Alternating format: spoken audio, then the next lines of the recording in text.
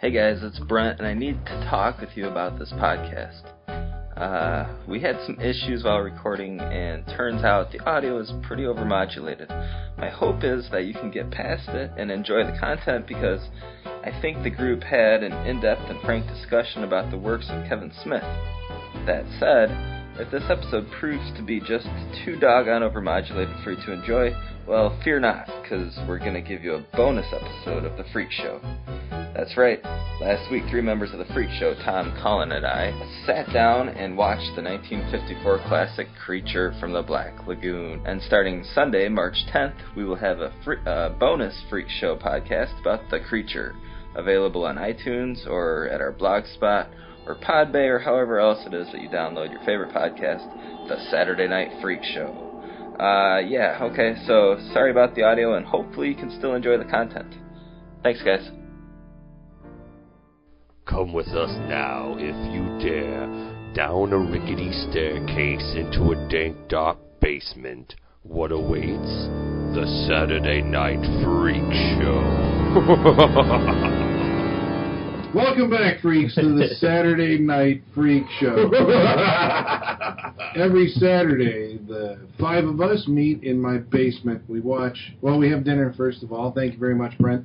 We then meet downstairs. We watch a film which is chosen every week by a different member of the Freak Show. And then we gather afterwards to talk about our opinion of it. Tonight's movie, well, first of all, who's here? This is Tom. I'm sitting in Colin's normal place, which all out of whack. I'm the bartender for the night. How's it feel? I feel empowered. I have control of all the liquor. Oh, boy. And maybe by sitting in Colin's place, I'll be more knowledgeable. Or you might just be louder. How that works? You have all the liquor. All right, we're all swapping into Colin's place as we rotate. That's what I think we should do. Just keep on rotating around. See what it looks like from over there. That's right. And this is Brent. I'm happy to be back. Sorry I missed you last week. But Yeah. What did you think of that movie? What'd you think of Big Red One? The Big Red One, I liked it. It felt a lot like a Saving Private Ryan style film, kind of a Band of Brothers. It really, I know it was shot in the 80s, but it felt like it was shot in the 50s. Yeah, it felt older in the 80s. It did. I guess it was, 1980, I think. Mm-hmm. Yeah. I thought it was good. I thought every time Mark Hamill spoke, he kind of ruined it a little bit. it was pretty bad. Sorry, Mark Hamill. It was. If you're listening, we apologize. He's going to be able to redeem himself in the new Star Wars. He'll be able to redeem himself. Who else is here? Sean is here. That's all I got. Well, this is Travis, as always. And I'm Colin. So who's sitting in the negativity seat? Well, we're splitting it, I think. We're both over in the negativity seat tonight. So, Travis and I. So, tonight's movie was picked by Brent. Brent, what did you have us watch tonight? I had everybody watch Chasing Amy. Kevin Smith's 1997. Was it 97? Yeah. 97 classic. And why did I have everybody watch this? You may ask. I don't know. Why did you watch this? There's a couple different reasons that I'll get into throughout the podcast, but I thought you were going to come with something now. The main reason was I think that I don't know. I wanted to watch a Kevin Smith film, and this one seems to be like his, to me anyways. Tom, you may. Yeah, Brett and I had like a long discussion on this. I think we came to the conclusion this is his best film. Well, I think it's Kevin Smith's defining film. Yeah. I think it's the one where, like, if Kevin Smith became a filmmaker, it was during this movie. I'd agree with that. I mean, I don't think it's his best film. I mean, it's not my favorite. Red State was his best film. Red State was pretty up there. Yeah, Red State, best film. Thank you very much.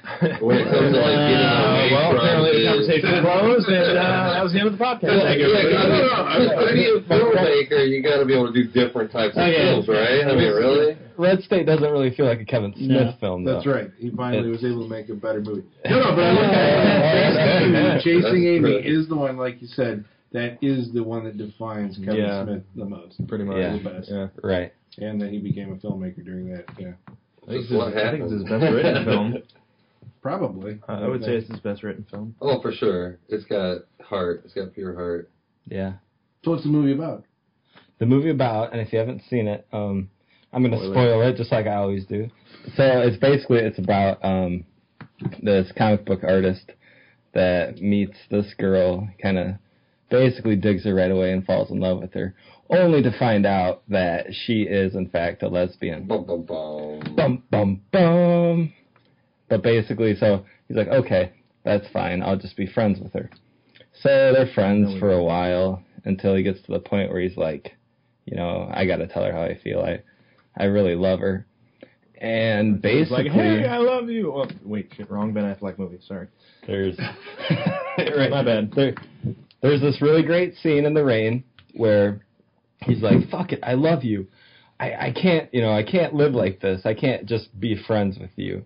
And that's kind of the way it is with guys and girls. They can't just be friends. If there's a romance, there's an attraction. You gotta let them know. Whatever. So he tells her that he loves her, and you can kind of get, at least I get the feeling that she loves him back, but she's upset with him because of the fact that she's this lesbian, air quotes lesbian. Well, no, she's afraid to screw her world up. She can't screw her world. She wouldn't even think about it because she's afraid of messing up her whole relationship she has with everybody else in her life. Because, like you saw when she told the people at her party how upset they were. They were devastated. And she's like, man. Yeah, but in high school she was Finger Cuffs. And Finger Cuffs, she got that nickname because there was... I don't know if you should... Yeah, we're spoiling it. We're spoiling it. All right. Are we just telling what the movie is, or are we going to just talk about what we like? We're talking about why we think this film is like... Well, no, I'm explaining... It feels like we're just narrating the movie for people. They'll see it because we're about to... I'm explaining the scene opens. I'm trying to explain the finger quotes. New York Comic Con. I'm explaining the finger quotes on lesbian. The reason I say quote unquote lesbian is because in high school she committed a bunch of sexual acts with guys. She committed them. She was an experimental youth. She experimented with her sexuality. That's kind of like the theme of this movie. Right. Whether the theme of this movie is your perception of how you cope with dealing with someone's own perception of the worldview that, you might not have. What you think is crazy and obscene, or the is just something they, whatever. Yeah, it's the standard. And, having the character not able to deal with her decisions in life screwed up a good opportunity for him just because he couldn't get over, which is basically, it's just in his mind, really, because, everybody has a past, if you dig too much into someone's past, Yeah.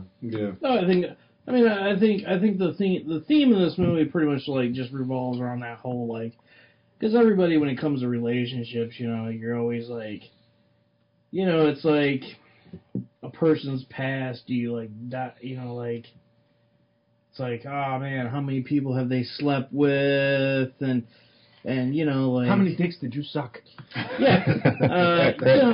What is that from? That's from Clerks. Okay, there you go. Yeah, he did touch on that kind of paranoia, the letting an idea fester in your mind in that movie as well. So, it's kind of just that just a person's past, and you gotta, and Bob comes with, Bob, who's played by Kevin Smith, comes up with this quote and this story that pretty much just...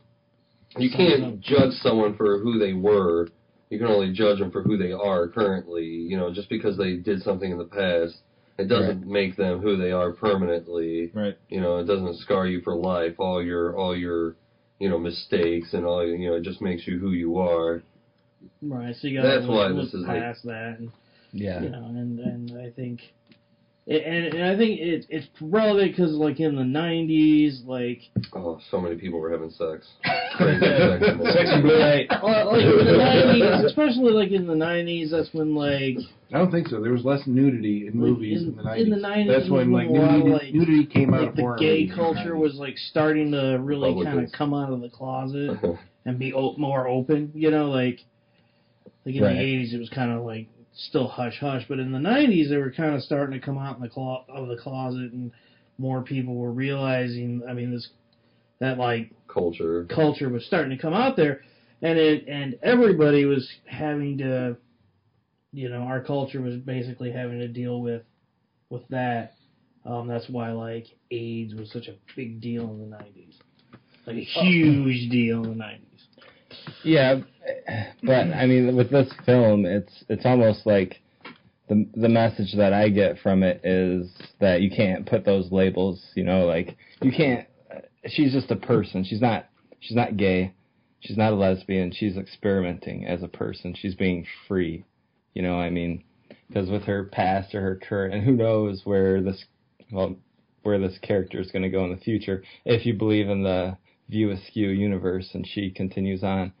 But there's, I don't know. I mean, she's in all the other movies. Yeah, she shows up in Jay and Silent Bob Strike Back. Is she still with? She's a lesbian still. Yeah, she's still that same character in Melissa Jones. Yeah. I don't, you know, I mean, I guess I don't know. That kind of shoots my theory to shit. Yeah, because I think she said that she, you know, in her formative years she was experimental, but she like defines her, you know, she's labeling herself as a lesbian. Right. But she just never wanted. She has that that monologue where she, you know, never wanted to limit herself to finding that one person. And she realized that's what she was doing when she got pissed at him, because obviously she identified as gay at that point. She was pissed at him for him making her, for him challenging that. And then she realized that was kind of why she went, opened the door to women, as she said, so that she wouldn't be bound by those limitations to find the right person. Right, yeah. She's kind of, in a weird way, it's like Unbreakable. She's Samuel Jackson. She's trying to find the one. Whoa. And, wow. Just like mind blown. Well, okay, like the flip side of this movie that I really like is, okay, on the other hand, you got Holden and his friend Banky. They've got this comic book, and it's doing extremely well, and it's starting to get like so big that they're gonna start talking about, you know, cartoons and stuff, and this crazy relationship. You know, Banky sees how it like threatens, you know, a career that these guys like built together. You know, they do this work together. They're partners, and you know, at the time of this like big cartoon deal, that's when he's getting involved in this very like sticky, just tricky relationship that Banky almost calls from the start. That is just like, man, you know, you're relatively conservative, you know, stuff she's done you've only thought about, you know, you're gonna have to face it as a reality every day and not get, you know, not be weirded out when you hear some of the stuff you're gonna hear around her or whatever.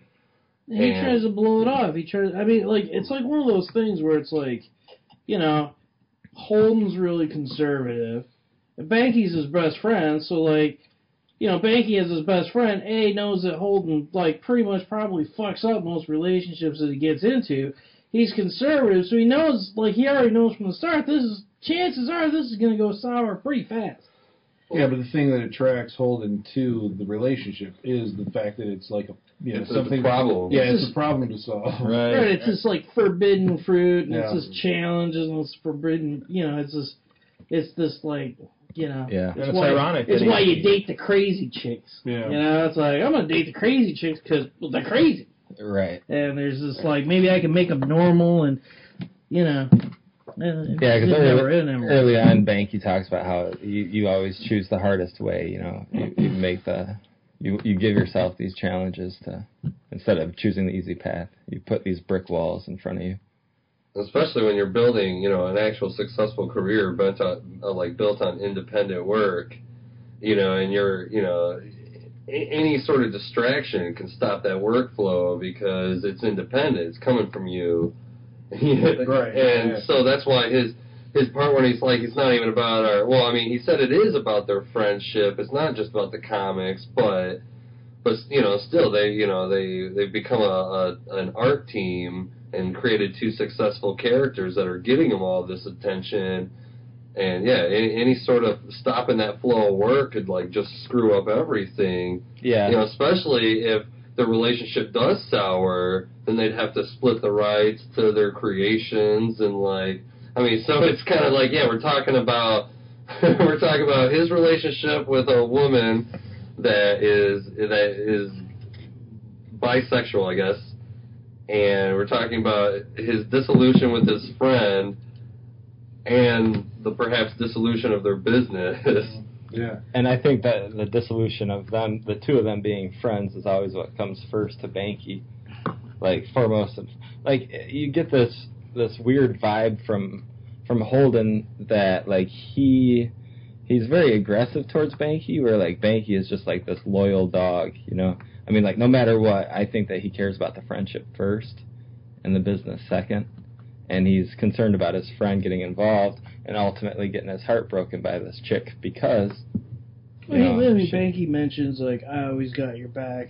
And I think at the end of the movie, near the end, when, you know, Holden does this terrible thing of, like, this suggestion of... of like a 3-way, and that's just like one of the most. It's like it's an awkward scene. It kind of reminds me of the awkward scene at the end of Swingers. It's a scene that comes out of nowhere.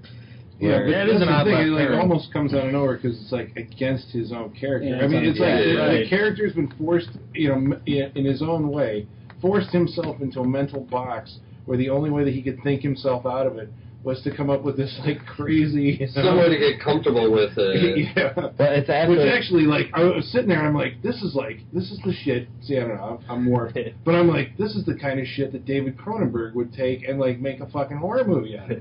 I mean, like, all of his like body horror movies comes from like articulating what's suggested in that scene in some kind of like, we're going to get to know each other, like, in the flesh. Like, you know, we're going to become part of each other in order to, you know, I'm like, this, you know, it's a fly, it's, you know, all that stuff. Yeah, and it's strange because it comes right after he gets the advice from Silent Bob, like, exactly what... Yeah, just get over it. Just, you know, yeah, get over her past, and, you know, she's the one, so don't let her get away. Learn from my mistake, yeah. He was hearing something else. Yeah, because you see it, like... The scene is a total misdirection because, like, you see Holden's face and he's like, I got it. This makes sense, you know? Silent Bob's story of what happened to him is I'm going to better myself from that. I'm going to learn from this. And then he just goes and completely blows it. Like, and that was the first time that Silent Bob, like, spoke in a movie, right? No, he speaks in every movie. He only says, like, 1 or 2 words, He's only ever said one or two words. In Clerks, he does the whole, well, I mean, yeah, 1 or 2 words, but in Clerks he does the whole, like, you know, not every woman brings you lasagna, most of them just cheat on you. I mean, he has, like, a sentence or whatever. I think Mallrats, he does just say, well, he just says, do or do not, or no, adventure, excitement, Jedi craze, none of these things. I remember that, yeah. But this is, yeah, probably, I guess, his first long-winded speech. This is most profound. Of like, so in Silent Bob Strike Back, I mean, is he like just talking all the time? No, but he does yell. Yeah. No, well, at the end, I like how he spills out the actual likeness rights to the movie producers. Right. He's like, no, man, when you entered in an agreement with us, and like, I mean, it's pretty. He's like, that was for the comic book. The movie option is a separate thing that we deserve proper. That's kind of the only part of the movie I actually like of James Bond Strikes Back. But we'll get into that in the second part of the conversation. I like that in Dogma. What is it? No ticket. No ticket from Indiana Jones. Yep. Yeah. But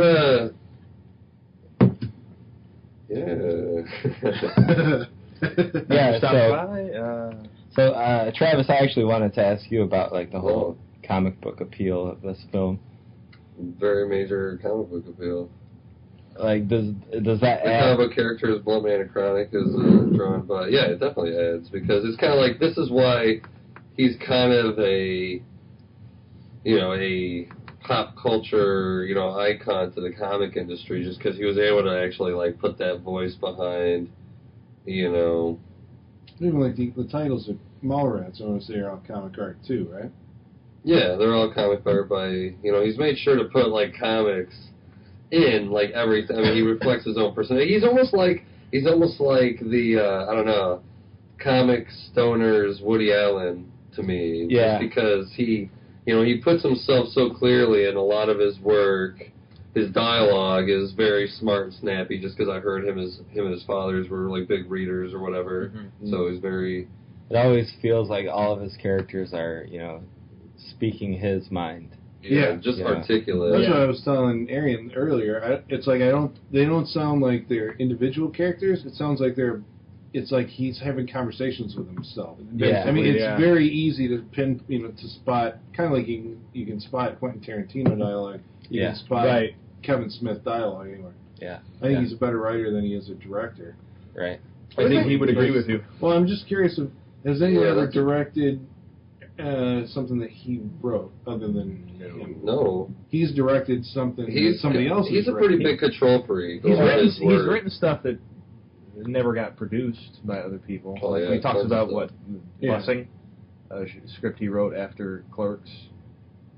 Superman and all that stuff. He was supposed to direct those, right? Wasn't he? Or yeah. Was he supposed to write I think he wrote some Degrassi, The Next Generation. Did he write it? I don't know if he wrote it or if they just starred in it. They might have just co-starred, him and Jason Mewes. Really? Yeah, they might have just co-starred. I'm not positive about that, though. I never, delved into that. He definitely gave notes on the story. He tells a story on Evening with Two about Degrassi. Is it Degrassi? I always say Degrassi. I don't know. Has everybody seen all of Kevin Smith's movies? No. I have. I think so. I don't think so. I think including Cop Out. I haven't seen Cop Out. Cop Out is apparently his best movie. Like the other ones, no way. Financially, I was looking at all of his movies. No, it's Zack and Mary, isn't it? No, it was Cop Out was number one. Zack and Mary was really underperformed. It very much underperformed. I guess if Cop Out did better than Zack and Mary, which I think it did, you're right. But Zack and Mary was his highest grossing movie at that point. Highest grossing Kevin Smith movie at that point. Prior to Cop Out? Prior to Cop Out, yes. And I remember, the thing I remember about Zack and Mary was...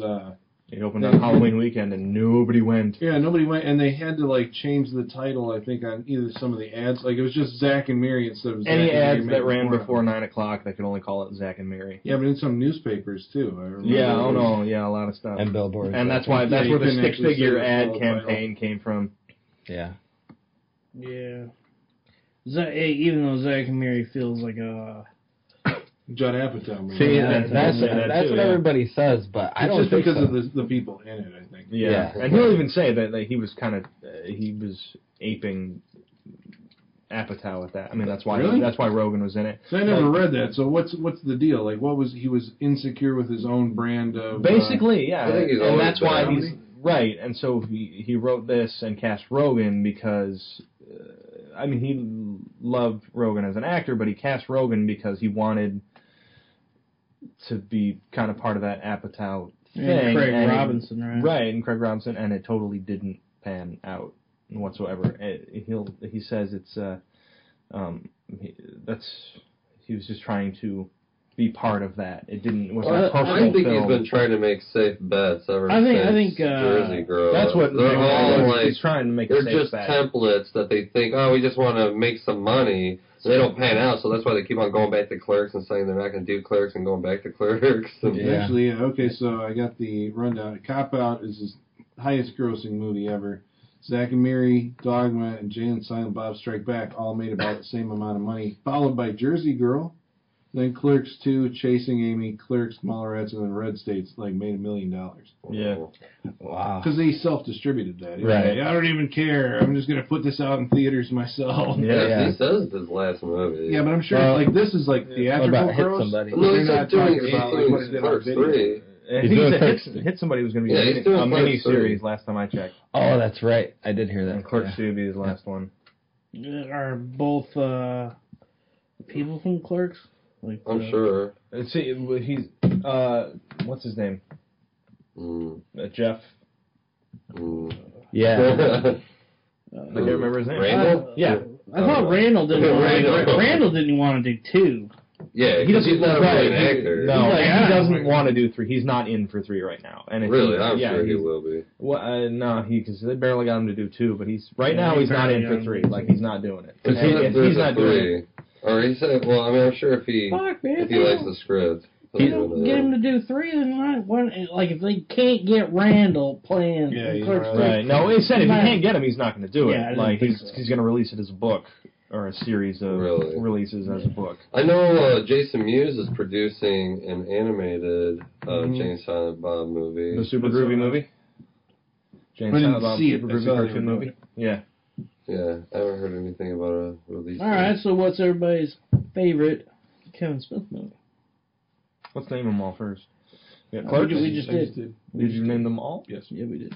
Oh, he did them in order. Maybe I have seen them all at this point. You went backwards. Yeah. Well, by gross. By gross. Let's do them by release. Yeah. Everybody, Clerks. Clerks. Dogma. No. Or no, sorry, Mallrats. Mallrats, which I hate. Yeah, Mallrats. I hate Mallrats. Mallrats has some good stuff. No, I hate Mallrats. Mallrats is a terrible movie. Come on. It's a good comedy. It is. No, It's a good comedy. Yeah, that kid is back on the escalator. Oh my god, I love it. That was a great movie. It's a Not great funny at all. Oh, come on. Painful to watch. Oh, Do not like that movie. Bogus. Do not like that so movie. then after Mallrats, you had Chasing Amy, then you had Dogma. Yep. I like Dogma. And then, That was okay. okay, so I don't actually I think have it's a little those by date. Dogma. Then it's Jay and Silent Bob, right? I think so. Jane Silent Bob is Yeah, specifically then weak. Jersey Girl, then Clerks 2, then Girl. Zack and Miri Make a Porno, then Cop Out, then Red State. Yep. Alright, favorite Kevin Smith movie? Brent, go. Well, strangely enough, I'd probably say Clerks 2 is. Really? I do like Yeah. Clerks too. Really? I do like Clerks. I like Randall, and I think his character in that movie is phenomenal. Oh, but His speech about like the fucking borrower and Yeah, and I just made some just love a of really cheesy love story in it. It's So glad you retarded. There's a Yeah, musical well. number though. potato. there is a Yeah, it was just Alright, I so don't know. Sean. Oh. Favorite might be. I think it might be Dogma. I think Dogma would be my favorite, just because I like Ben Affleck and Matt Damon as angels killing people. I think that's funny. Yeah. But I think Dogma might be my favorite. I was thinking about that during the movie because Matt Damon has, and Chasing Amy has like a cameo. But how great would it be if like Matt Damon and Ben Affleck's careers took like this totally different path and they were like this comedy team duo? Like, you know, like not the acclaimed actors or directors that they are. Probably would have been for Good Will Hunting. Right. I hope so. Well, they still do those comedy skits on Jimmy Kimmel all the time. They do. That's true. Yeah. That Matt Damon taking over Kimmel was pretty funny. And then there's Ben Affleck and Kimmel. Yeah, he did the thing on that. Yeah. Travis. Are you filming this? Man, No, you know, it's just a mile of it. I'm gonna have to say Clerks because I just thought Clerks was just his best.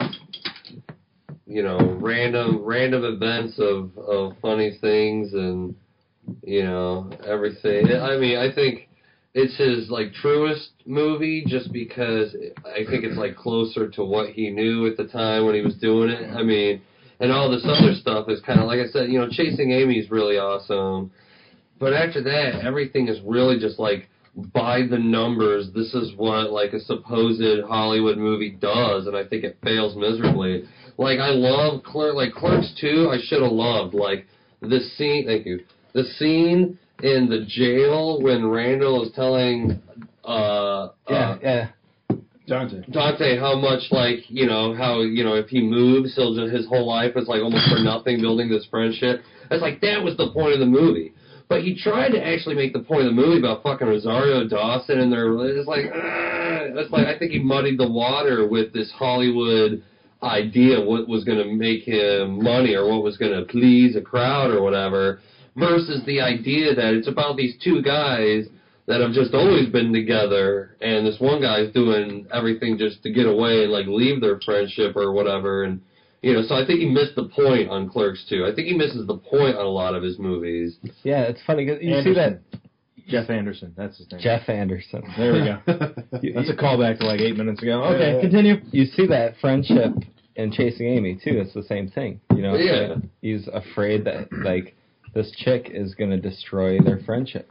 And that's what I love about Kevin Smith, because even through Jay and Silent Bob, he knows how to build a relationship between two friends. You know, he knows how to build that, like, unbreakable bond where, you know, I mean, just like Jay says, this is my hetero life partner. Yeah. You know, because, got I mean, Jason Mewes. Yeah, it's something where there's a friendship, because, I mean, hell, I mean, yeah, if you know about, you know, the Kevin Smith relationship with Jason Mewes, there is that bond, you know, it's like... And they have been through some shit. Yeah, I mean, like, Kevin Smith helps Jason Mewes, like, you know, through and through, you know. Yeah, there's a story in his, one of his books called Me and My Shadow, his story about him and Jason Mewes. It's pretty great, actually, about Jason Mewes' addiction to drugs and everything.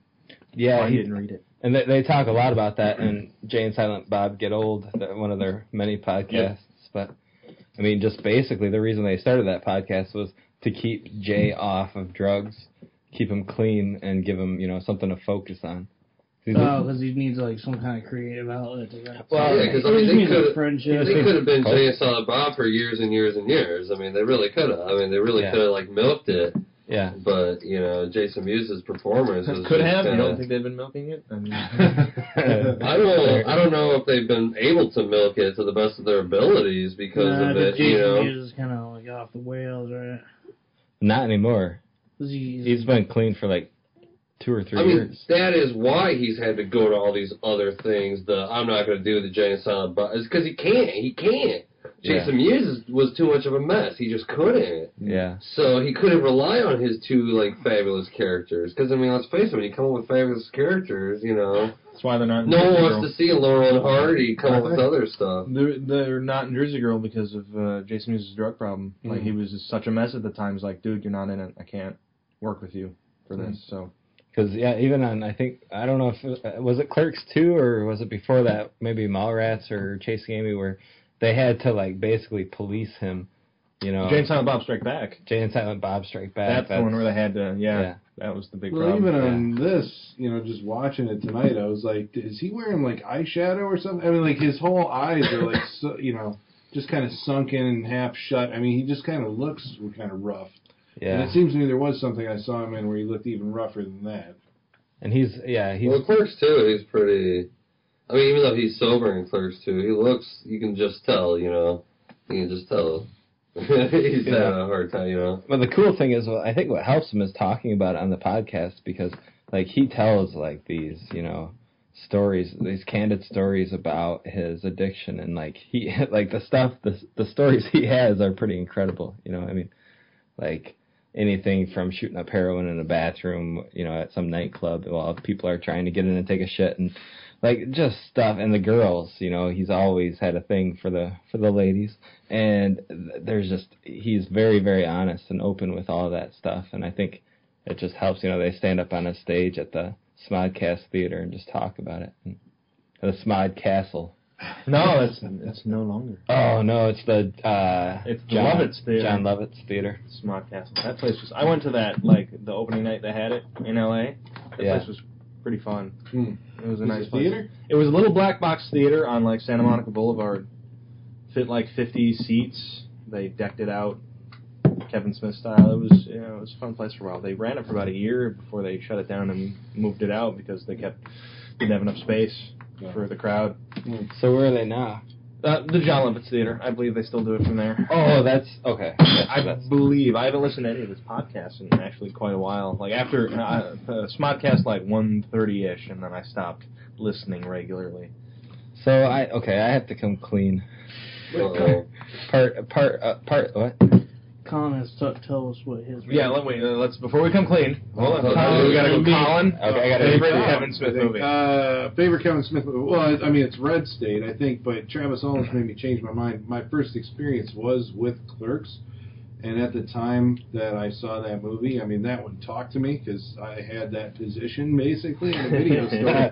And it was one of those things where it seemed like, you know, It was you. yeah, I mean, because I was sitting there going, like, I could have made this movie, and, like, how come it didn't, you know, come to me to make this movie? It's like, you could just go and do it, and, you know, you found out the story of how he went and did it, and it was right around that time when, like, indie film was, like, breaking all over the place. I mean, it just seems like it was Robert Rodriguez, Kevin Smith, and Quentin Tarantino, ironically all backed by Miramax, so they became celebrity, you know, indie film directors because Harvey Weinstein, Weinstein went and, you know, Right. And Friends, they all show their movies to each other. Yeah, because they were all like it's like graduating class, right? I mean, it's the Spielbergs and the right. Yeah, it's a whole new zoetrope. Yeah. But I would the Spielbergos. But you know, it's like as time goes by, I don't know. Comedy's not really my thing. I mean, I stuck with him through Chasing Amy, I think, and Chasing Amy was. You know, like Mallrats, I just hated it. So I hated it. Michael Chiklis, my opinion. Funny. And I saw Chasing Amy, and I thought that was his best movie up until that point. And then I pretty much abandoned him after that. And then, don't worry, I'm getting really close. Yeah, Rooker. Michael Rooker. And then Colin is talking. And then Red State, I would say, is because he was doing something different. Because I really got tired of like Jay and Silent Bob. You know, I mean, like Dogma, I just thought was crazy, self-indulgent. Didn't see Jay and Silent Bob. And he said he was doing anything after he did after that. But he said he was doing something different with Red State. And so, you know, I went and checked it out. And that movie was like the fact that you know, for somebody coming into it who is not a voice in that genre, like managed to subvert expectations pretty much every step of the way because he brought his like, you know, comedy timing to it, but he was doing stuff like, you know, with the thriller. And I thought it was his best directed, you know, best, you know, I mean, he had like his best crew probably, and I mean, I don't know if I would call it his best writing, but, you know, it's still different. Yeah, I think that he could do different stuff. Yeah, but I think he pulled it off like really well. Like you should find this movie. I only made like $1 million, but I mean, even if you don't like Kevin Smith, you know, I think you should see Red State. It's like his version of The Hostel. Yeah, and it's weird that it only made $1 million because I feel like everybody should have seen it. You know, like I see it all the time, like on, you know, web banners and stuff. It's always advertising for Red. That's where they spend their money. I think it was on Netflix for a while. But I mean, it's just when you look at the, you know, how much a movie made, they're only reporting theatrical grosses. Yeah. So I'm guessing that, you know, the money was made in like the video on demand. And all that. That's why I thought they did a good job making the cover and the poster of Red State almost look like the like. Yeah, it does. It looks like Rest Stop and those type of movies. Like High Tension and all that stuff. Yeah, I mean, it looks like it can confuse you into thinking that it was a straight out horror movie. Like I said, I think it depresses me that he had all these like, you know, cool comic book properties that people were ready to have him write and direct, and he just didn't believe in himself and didn't do it. You know, maybe you see that, and you're like, he probably actually could have brought some like. I liked it because he wasn't trying to be funny. Yeah. And when he wasn't trying to be funny, he was like. When he was serious, I mean, he's zeroing in on a target, which was pretty much the Westboro, you know, Baptist and like just extremist, you know, thought. You know, he like went right in and like knew what he was doing. It was like very self-assured, which I think was what you're saying. What he lacked in everything after Jersey Girl, you know, where he was like not really sure of himself, and you could feel it, you know, in watching the movie. But in Red State, he like had it, you know. It's like I know what I'm doing, and I'm fucking going after these guys, and you know. Yeah. So I think that's his best movie. Because he. Oh, sorry. Brad. I'll let Tom talk, but real quick, I just wanted to say that I think that he pays too much attention to the critics, you know, and what they say, and he lets that affect his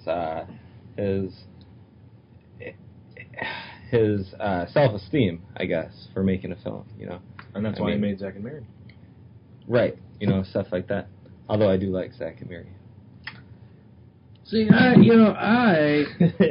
seen all of his movies, and probably the only movie I actually don't like of his is probably Zack and Mary.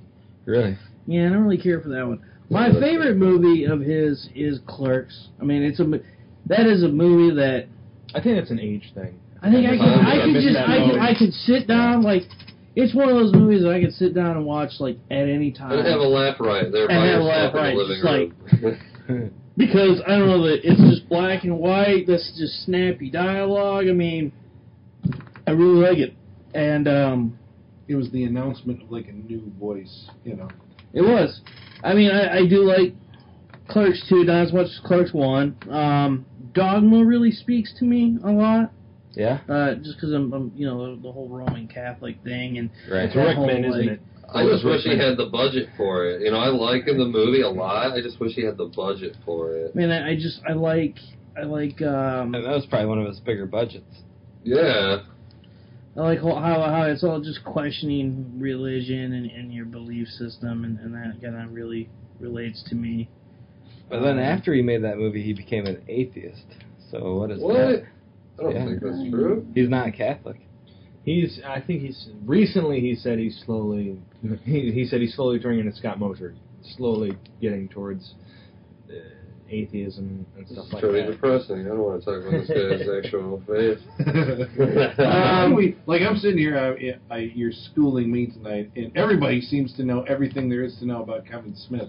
Except Well, that's the thing about Kevin Smith. Right. I've never been a fan of the movies, to tell you the truth. Like, that's not how I know Kevin Smith. I know Kevin Smith more through the Evening Wits and the podcasts and the books. That's where my interest where all he came. does is talk about himself. So I mean, It's not only it is, but I'm not saying it's a bad thing, but you get an understanding of the right. man. But my introduction to Kevin Smith was Evening with Kevin Smith when they used to run that on Showtime late at night. Really? That was the first thing I ever watched by Kevin Smith, and I discovered the movies after that.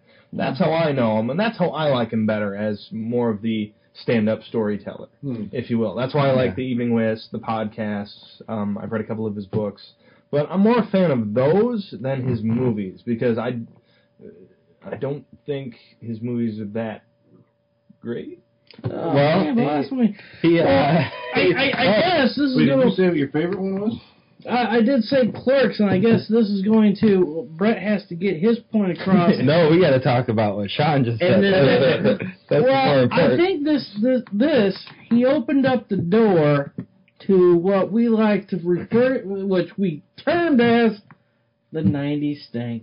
No. But did And he started to because Well, this is a new thing though, because we've only established the '80s stank. Right. on the Saturday we Night Freak Show established prior the to this. '80s stank. So what is? Well, maybe we should define the '90s stank. What are you talking about?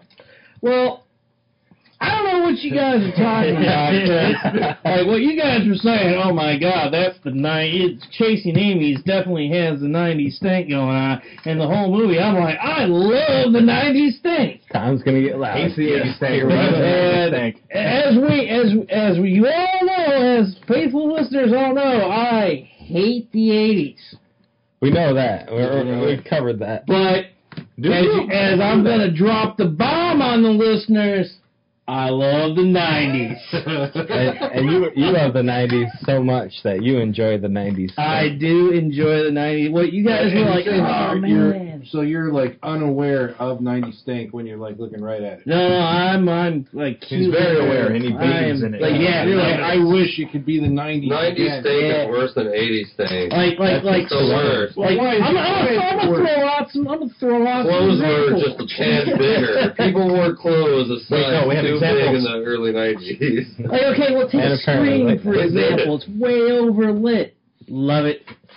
There's kind of like women had bangs. Love it. I love the bang. Everybody smokes like Everybody smokes, in like especially in like in indie films where it's teenagers, you know. Yeah. Everybody's smoking. They were smoking in bed chasing me. I'm like, man, I don't smoke anymore, but like I want to have a cigarette right now. That's like a 30-something thing, you know. I mean, it's like the 30-something characters. I think that comes from like you remember Singles. Singles? Yeah.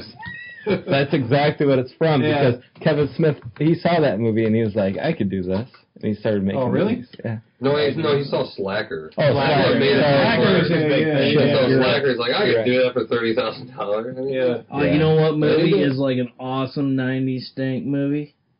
Johnny Mnemonic. Johnny Mnemonic. Boom. Wow. It's a forgettable movie. Not even If you're stank. saying it's a stanky movie. Bless me.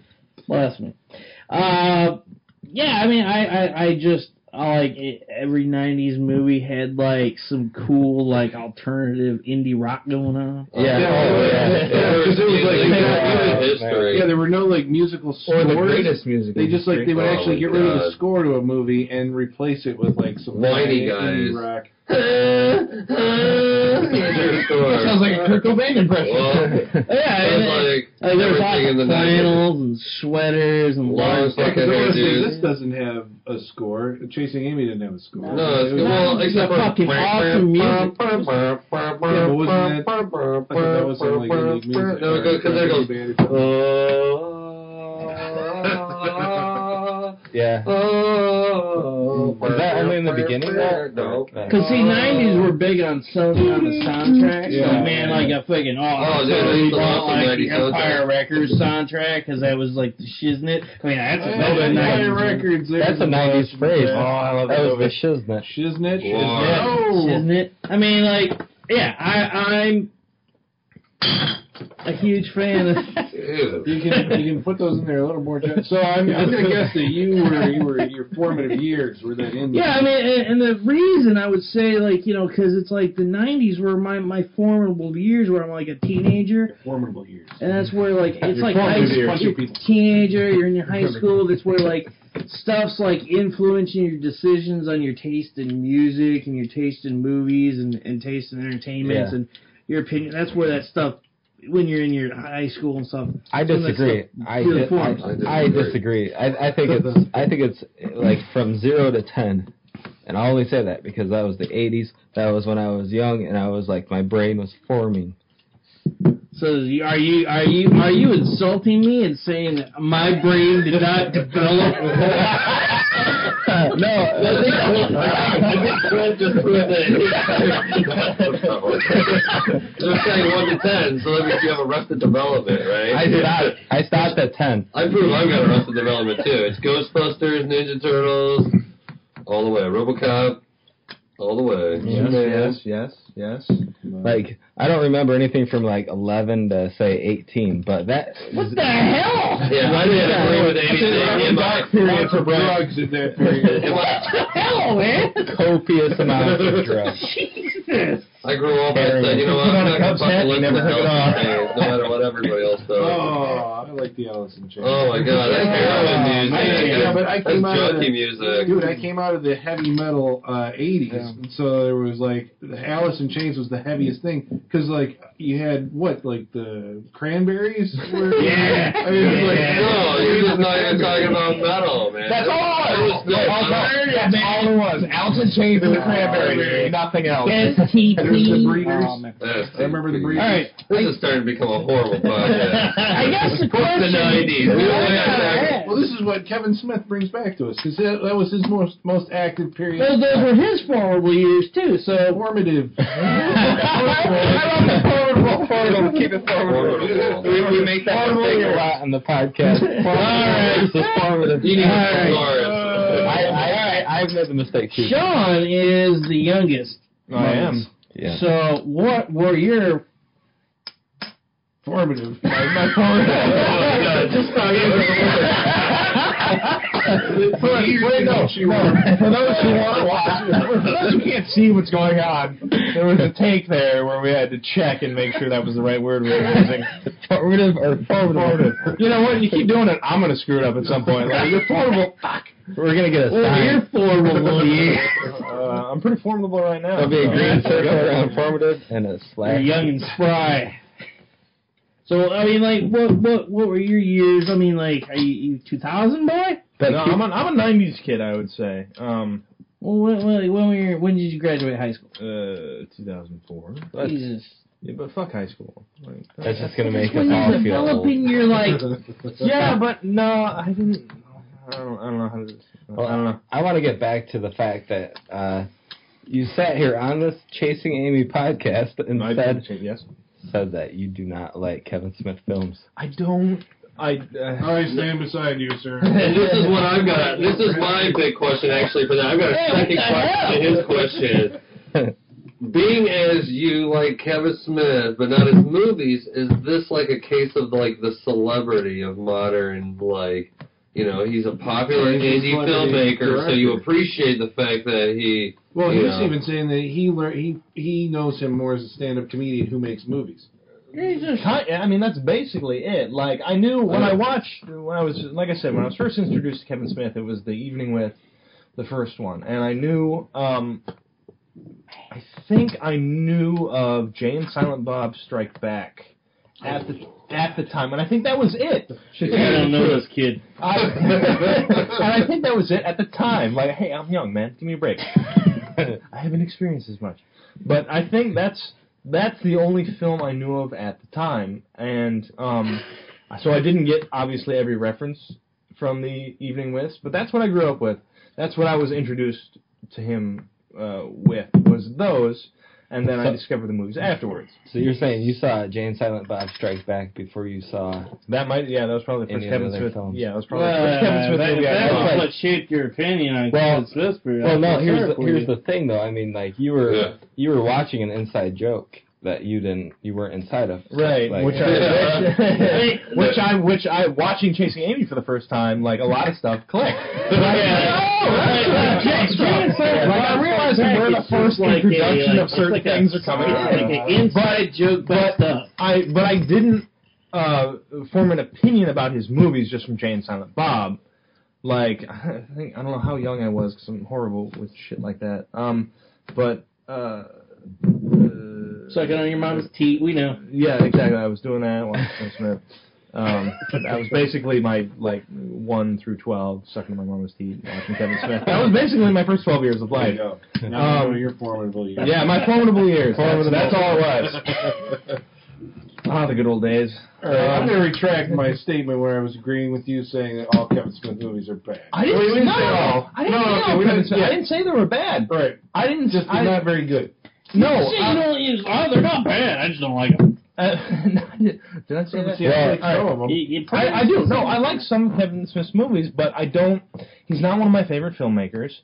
I like to watch his movies, but again, a big thing with me is like going back and watching them again. But I don't get that with a lot of do you get like all the because when I watch a Kevin Smith movie, I know all the character relations, like who they're related to throughout the other movies. I know Alyssa Jones from Chasing Amy is the sister of the girl writing the adult book, the 15-year-old writing the adult book in Mallrats. Brandy Spenning, that she had the conversation when Banky said he was going down on Brandy Spenning and the father came in. That is the girl and the father, the game show, the guy that runs the game show in Mallrats. All their stories, I know all their relations. I don't know. Right. I know a good amount of it. I don't know it that as deep as you do. I mean, like, while I was watching this, I'm like, oh, that name sounds familiar. I remember that person, or like, I remember. Right, a lot of stuff. And I know how the names in the movies relate to the people. I know more about how the names in the movies relate to the people in real life that he knows.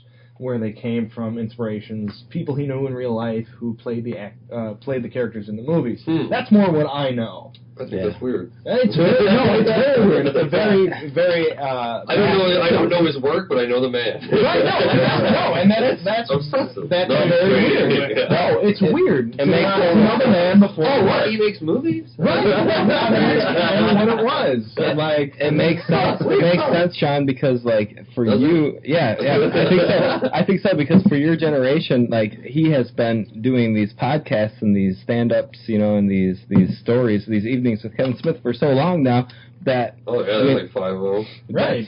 And like how many podcasts, like that's his new avenue. That's like the way his creative outlet. I can't think that I'm the only one. Like a lot more people are going to be I think more people will be introduced through it that way than how you were maybe. Yeah. Like through well, especially what he does now. His output is, I was theatrical output is so slow. Very minimal compared to Yeah. everything else he Almost does. like minimal, yes. Right, and I think more people will discover him that way Yeah. and go back and watch the movies. I Right. think more people are going to discover him the way I did versus the way you did. But I think that's an age thing. Yeah. Well, Obviously. a lot of his movies, Yeah. like a lot of his movies have specific messages and specific themes, They do. and they're like largely directed toward like 30-somethings. Like his age group, and like. Oh yeah, Yeah, It's just like boom. It's like his viewpoint, and his viewpoint is pretty much our age group. Right, I was going to say, he's not a filmmaker Yeah, from my generation. No, Right. No. he's definitely a filmmaker for our generation. Yes. There's at least 3 guys here that feel old now. Yeah. Maybe What about you, Travis? Is he a filmmaker for your age generation? Well, he's not even only a filmmaker for my generation, he's a filmmaker for my people, the comic book the people. comic book people. You know, the people that, you know. You've actually like read some of his comic books. And Yeah, stuff like that. I've read the majority, except for his Batman. I haven't read his Batman stuff. I don't like his and Batman Weininger. stuff. Yeah, I don't like it. I don't like his Batman stuff. The only thing I really loved of his, he did a Daredevil series that was awesome. That just used all his religious knowledge. Was that Guardian Devil? Or was that something else? Maybe, I don't know the name of the story. I just know the comics. I just read that. It could be called Guardian I Devil. think it was Guardian Devil. Because I've got the trade paperback sitting at home. I don't know what it's called, but it's actually the best Mysterio story I've ever read. You know, Mysterio, the Spider-Man villain. That, oh my God, it's brilliant. Like that is like Kevin Smith. To me, that is like his best comic work. Is because it's like, oh, to make Mysterio a cool villain, to find a way to make him an awesome villain. And plus, he gave Daredevil this fucking conundrum where this girl comes to him with a baby and says, like, this baby, you know, I gave birth to this baby, you know, without being with a man. It's, you know, immaculate conception or whatever, and, you know, you got to take care of it because the devil's after it. And then there's this sweet old man that comes to Matt Murdock, and he's like, that baby's the Antichrist. You know, it's like, so you got to make a decision, you know. It's like, you know, you can either trust this girl or you can, you know, trust me, this sweet old man. It was awesome. It was One of awesome. them makes the most amount of dick jokes. None of them. That was what's so beautiful about it. And this is actually why, like, on the opposite end of the spectrum, he did a Spider-Man story, which sucked. It just sucked. It was horrible. It was everything it was everything Kevin Smith actually brings to the table, but it was so out of character for what you're used to reading in those sort of books that it's like, the supervillain, it's like Spider-Man crept up on the supervillain in his bed, and there's like a dummy in the bed, and the villain appears behind him, and he makes this crack about how Ferris Bueller was always like his favorite movie. It's like, that's not what I want, like an intimidating supervillain guy to say or whatever. Make some fucking Ferris Bueller reference, you know? It was just like, that's just weak. It's just weak. That totally, I mean, that seals it. I can never, okay, so going back to coming clean, my idea for this podcast was to, you know, watch a Kevin Smith film and then perhaps try and get it in his hands somehow so that he could listen You're to not it. supposed to tell him that on the podcast. No, I am. Edit point. Are you? Yes. You feel guilty? Wait, edit point 1. No, Fucking ruined it. No, because here's the thing, and I knew this was going to happen. I can never send this to him, ever, because, I'm good. like, well, maybe I will. Well, I don't know. that'll be even harsher then if you're not going to send it to him. Yeah, Because at the end of that Spider-Man story, he also had the goddamn villain, like, molest his younger brother, and they're both adults at this end. And I was like, what the fuck? Another, like, weird sex thing from Kevin Smith. Okay, yeah, let's talk about that, because Kevin Smith, that's you know, I mean, he's very, very open about, like, human sexuality. And I don't Yeah, but like, it's like, he's like the Spike Lee of bisexuality. Yeah, but it's not like, I mean, there's being open about it, and then just like, you know, he makes, because I've listened to some of his podcasts. I don't know, he was talking about something I wanted to hear, so whatever. I think it was Dark Knight Rises. That's a good one. Man, he cries. And like the amount Good of podcast, bad movie. but it was just kind of shocking, you know, half to of it. not like, you know, to live in Kevin Smith's world and then to go and like listen to this. It's like this man makes a lot of like dick jokes with like it's a crazy amount, which I'm sure is like normal to him. And like if you listen to him all the time, it's like I'm sure it's like fine. But like when you're like just kind of like newly exposed to it, you're like, Jesus Christ! Like he's got like a fixation. Yeah, the majority of it is about, like, eating out assholes and stuff like that. He does like to do that. Yeah. Yeah. That's probably like 25% of his podcast. But here's the He thing. does like to do what? He does like to do that. What I said, he likes to eat assholes. Yeah. I've actually never listened to a Kevin Smith podcast. You haven't? Never have either. I've seen one of the evening It's with Kevin. 95% of it is him talking about eating out. I've seen one of the evening with Kevin Smith, and I was kind of like, this is kind of boring. I don't get into people's personal life. It's not because it was like I thought it would be like a stand-up and it'd be funny, but it's just him telling like kind of dumb stories. It's great stories. But he's a good storyteller. Yeah, he is a good storyteller. He can take something that's dumb and he can tell the fucking story for like a half an hour, like 30 minutes. His goddamn movies. He does. Good movies. All of his characters are very verbose. So I'm not really interested in hearing Kevin's like. I don't know if I would be interested in like exactly why you like Kevin Smith. Like I don't know if I would be interested in reading a book, watching Even with Kevin Smith, or listening to a podcast. I'd rather watch his movies and get it. Yeah, that's what I'm saying. At some point, it's like, what does it matter who they are? You know, like okay, look at the case of like Woody Allen. You know, Woody Allen's this huge like black sheep because of his personal relationships, right? But that should have nothing to do with his goddamn films, right? You should just be able to look at them for what they are. But people attach a personal relationship to the person. And then if they get smears or get whatever, then they try to write off their complete line of work. Like Gary Busey? Or whatever, Wait, whoa, did we just hear Woody Allen, Gary Busey? It's like it makes it too easy for character assassination, like Michael Jackson. If nowadays people want to try to damn you and try to Woody say... Allen, Gary Busey. Michael Jackson. I'm saying, we're talking about the interest between getting behind who a person is beside their work, Right, do you like Michael Jackson because he makes awesome music? It's Michael Jackson. It's Michael Jackson the pedophile versus Michael Jackson the musician. Wait, I have a... Michael Jackson? I got a question. You got a better analogy? I got something. I got a question for Travis about separating the man from the work. Okay, so in the case of Woody Allen, as far as I know, help me out. You know his stuff better than I do. But does he make movies about like romancing, like younger women having? Always. He does. Always. Always. It's always about like younger. It's always about like teachers having affairs with students. Yeah, always. Wow. Always. Because Woody Allen does not hide away from his personality in his work. He's like, this is just what I prefer. Because his characters always learn.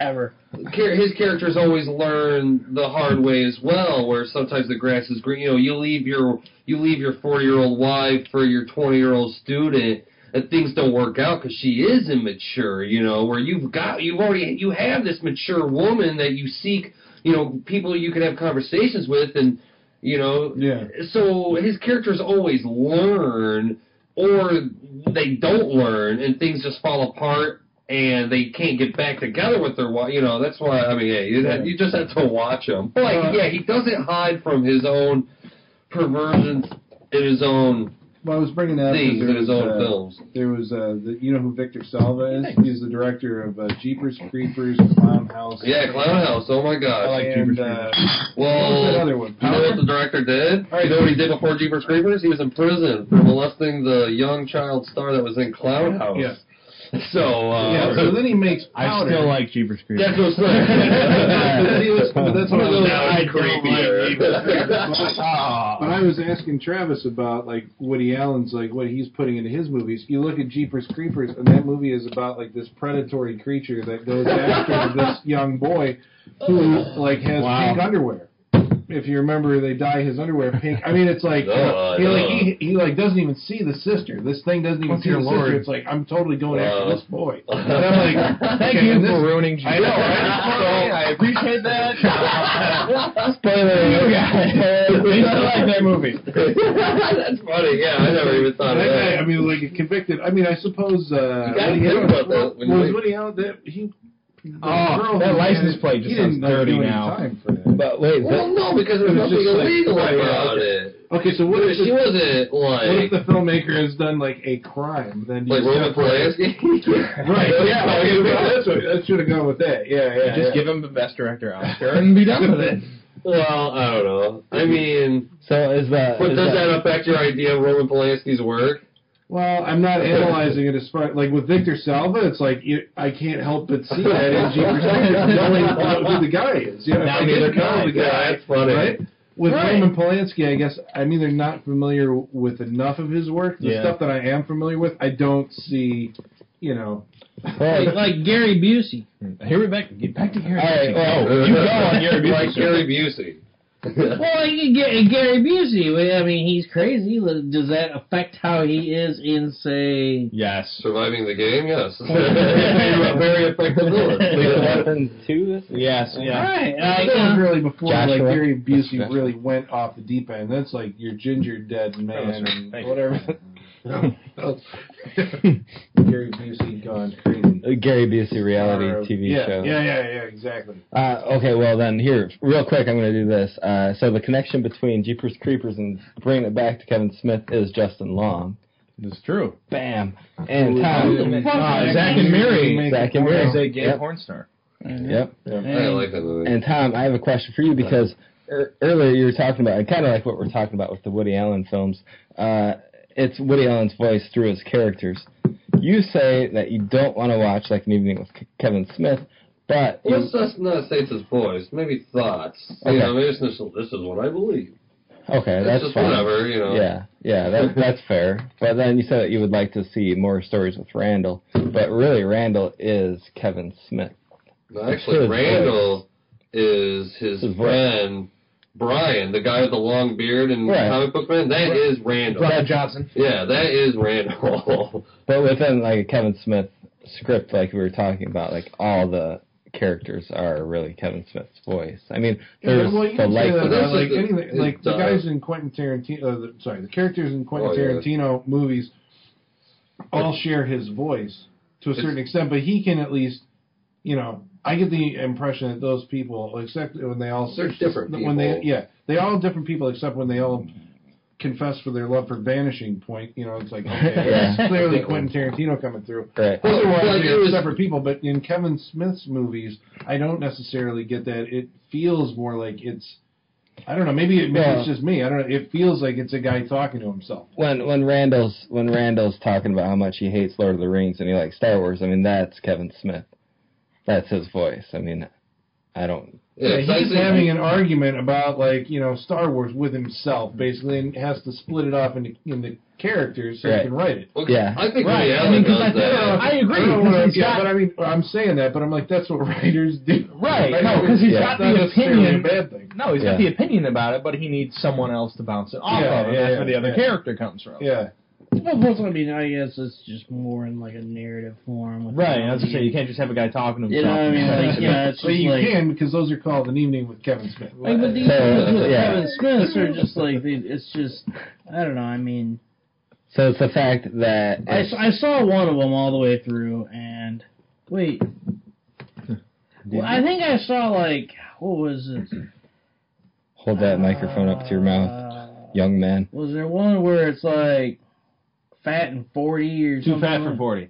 That Yeah. would be the fourth one. Yeah. So you just want it in like a narrative, where you can hear a story about it, about like not like actually from a kinda guy, genius when you think about it. He's like, I got tired of making these movies where I had to split myself into 6 different characters. Now I can just stand up on a stage and Right. tell all this shit myself because I'm so awesome and people want to hear what I have to say. yes, and that's where I'm So that was the confused. critic. So, like, I mean, the thing is like, I Yeah, mean, because like- he's Fat Man on Batman. He is. Sure. Yeah. I don't know what that means. Him talking about that. So, like, okay, the question I have to say is like, Colin, then why can't you be doing what Kevin Smith does? What do you What mean? do you mean? Well, yeah. Like, I mean, exactly. Like, Okay. We're supposed to answer back to the question.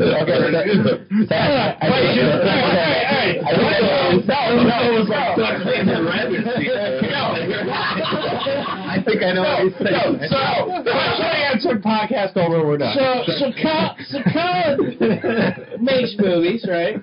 And then like.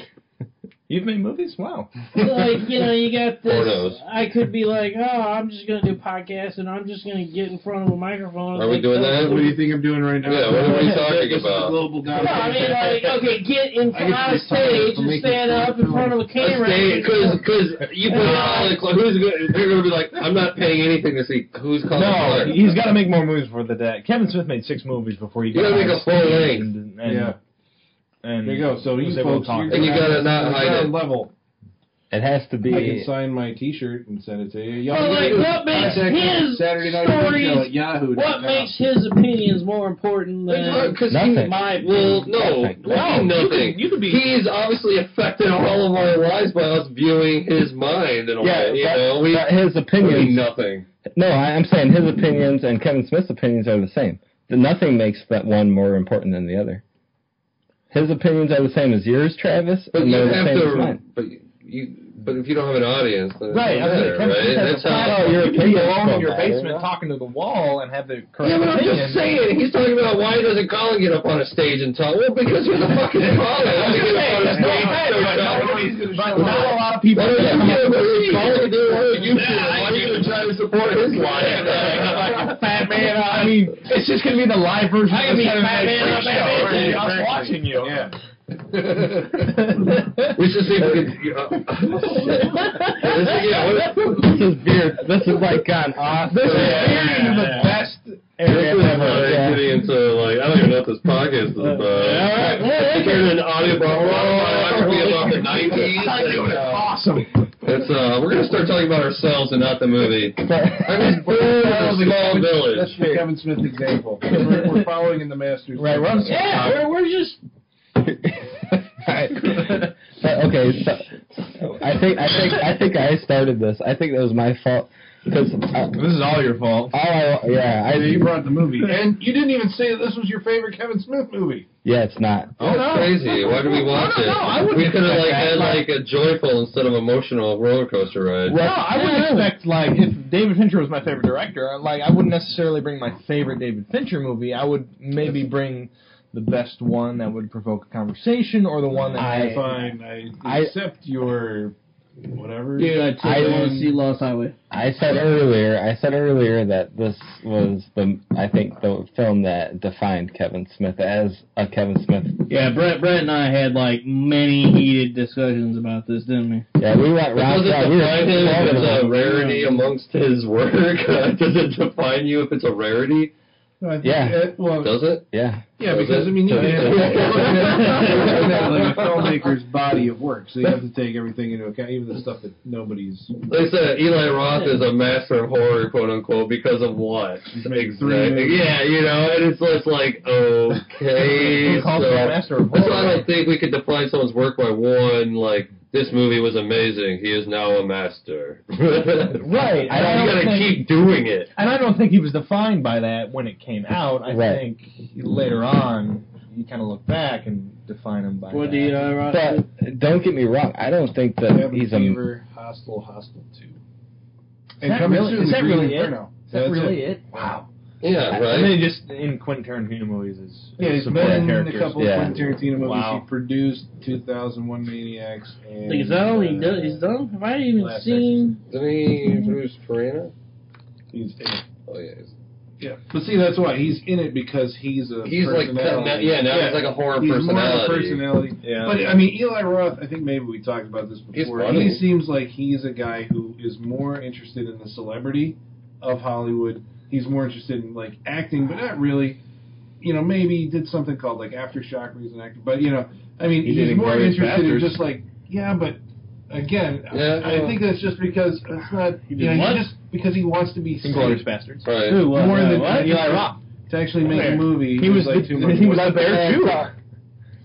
Who's Sorry. talking? Who's talking? Colin's talking. I finished this. Uh, No, I finished while you were talking. I can just see this trying to edit this. Oh no, you're not editing this. This is going on air. Hey, is can we make live. this a super long episode? Because This is gonna be live. Yeah, don't pay attention to that timer. Yeah, I'm getting good and drunk, so it's getting good here. Shit, extended.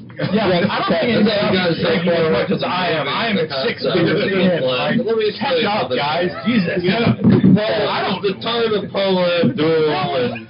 This is going See, top of the charts. There was a little conversation. Stand them out, That's probably true. I'm having flashbacks to the Back to the Future podcast. Oh, you ain't getting that drunk, dude. You were drinking like you should. You were drinking hard liquor. It's just it's gonna be incoherent babble. Oh, come on. That's what I want. You can go through the Wayback Machine and actually check out our Back to the Future podcast, or any podcast that we've done prior to this one, on our website, which is SaturdayNightFreakShow.blogspot.com, where you can find us on iTunes, on Podbay FM, or you can get a hold of us. You can contact us, SaturdayNightFreakShow@yahoo.com is our email. SatFreakShow on Twitter is our handle there. That's right. We want to hear from you. Yeah, please. I want to hear from you. Like on Facebook, on anything. Please. I want to know what you think of the show, especially after this one, because this will be a good one. I feel like. There you go. Sean wants to hear from Please. you. I want to. Nope. Keep going. Yeah. Please contact us. Email us. Tell us what you like, what you don't like. I want to know. And we'll make you as famous as us. Yes. It's a promise. A Right. promise. And we'll keep it. I don't know what that is on that scale, but yeah. That kind of fame. You really. I mean, that's unprecedented. Right. You get that kind of fame for free, folks. Come on. Yeah. You know what? Actually, Make them as famous We as should us. at some point. Actually, I want to say I don't think we're going to take because I just been hopping onto the Facebook for the first time, and I seen a guy's like, "You guys should watch Hocus Pocus," and I see we're like, maybe Halloween, so we actually don't take requests. We're totally taking that as We'll weigh it. No, We I would won't- say no, and that was my thought. Like for Halloween, that would be the only time. Oh, so we don't actually take requests. I would totally watch Hocus Pocus for Halloween. So we don't take requests and actually fill it right away. We take I would requests and love put that it in the list. No, because We had a legitimate picking movies request. based on what each Yeah. one of us wants to see, and so we're Maybe if you're evaluating the idea of Hocus Pocus. And Sean is another Give one. us an idea. Sean is another one from that generation where Hocus Pocus was a big part of It it. really What's was. Hocus Pocus? His generation has His been telling me generation. that like Halloween is defined by fucking the Halloween movie is Hocus Pocus. You I'm like, fucking what? shit! No, it is. It is. Yeah. Like because the Disney Channel played it. So I mean, the Disney Channel doesn't have shit for Halloween programming. So and after Hocus Pocus, it became Halloween Town will be the Halloween movie, quote unquote, for like the next bunch of like little kids. You know what? Fuck Halloween Town. Well, yeah, of course, fuck Halloween too. What the fuck happened? Okay, so like Hocus Pocus was just What's you know, Christmas? We're talking Bette Midler. We're talking Not Jessica. fucking. Talk, Tom, talk. Tom, you got it. Go. Oh, let's talk about Rudolph. No, Tom Travis. was asking what Christmas was. Okay. who has the rights to fucking Halloween on Halloween? Is what I want. Is it AMC's got that all wrapped up? Is that why we? How come kids aren't watching Halloween? Halloween? Really? AMC? Don't they have it on their? Well, fucking kids ain't gonna watch AMC. AMC's for old people. No, it's you. Shut your mouth. On Halloween? On Halloween, kids want horror movies. AMC is for old Have you people. seen Breaking Bad? They have the show called The Walking Dead, which Yeah, is the number one Have you seen Breaking Bad, The Walking show Dead, on Mad Men? television. Is What else? AMC not Talking cool? Is it one of the cool What? kids? AMC They get- used to not be cool. AMC is like for fucking old Movies for people. guys who like movies, for crying out loud. It used That to was be AMC, for right? old fucking people who are 1 foot in the grave. It used to be, but it's not anymore. That is like so Classic far ago. That's like 10 No, years I was ago. there Where now. have you been? Classic AMC movie. is kind of the place to be for. Cables. We like to turn on fellow podcast members. Turn on. God damn it, Tom! Turn on. So people have different Dude, I don't views. have- They I have ain't different got it. perceptions of the world. Is what it is. I ain't got cable, man. I don't Yeah, I haven't had cable forever. I don't either, but goddamn it, I'm gonna plug Breaking I Bad. have to love it AMC now. all year when it changed into original programming. I don't have cable, but I got AMC. What the fuck? I cried when Superman 2 was on AMC for the first time. I'm What was like, that? a movie for my What was child. that? It's an American movie classic. All right, so Sean is just throwing an object onto the bar top, which is It'll blow up. What is it? What It's about- it looks like a lemon. It's yellow. It's shaped like a looks lemon. like a lemon. But it's hard. And we're like, where? I know this isn't something from my house. Where did that come from? This is something I found today. It is a gumball. Jesus! Believe it or not, this is a gumball, and I want to know why this exists. Yes. It is a giant lemon-shaped gumball. Some of you will see this on my Facebook feed. Then why don't you Giant eat it? lemon-shaped gumball that Eat it I got now. for a machine for 50 cents, and I want to know why it Eat exists in it. the world. Wait, hold on. Eat it. I'm gonna put this on our Facebook page right now. And you're gonna eat it. He's gonna eat it right now. He's gonna put it on Facebook and he's gonna eat it. No, I dropped this on the floor of Golden Corral. I'm not eating this thing. Brush it off. That'll It's flash. Did all of the gumballs Have you look been to like Golden that? Corral lately? There were watermelons. There were apples. All that there size? were lemons. Yep, all that size. Oh, I bet you there's crap inside of there. I don't want to know. No, I mean like there's like little like things inside. There's probably spider eggs in that thing. No, I mean Crack it open. actual No. shit. I don't think you can. I think I'd crack the bar. before I Nah, crack you this thing wouldn't. open. Just crack it. I don't want to try. I kind of want to keep the lemon, just kind of have it be our little thingy. Wow, this podcast has gotten off topic. We're getting right down to the final reviews of the film. Yeah. Are we Alright. getting no? Jeez. All right, yeah. I mean, Because then maybe we can talk about 90s stank again. Yeah, we can go longer. oh, we're gonna.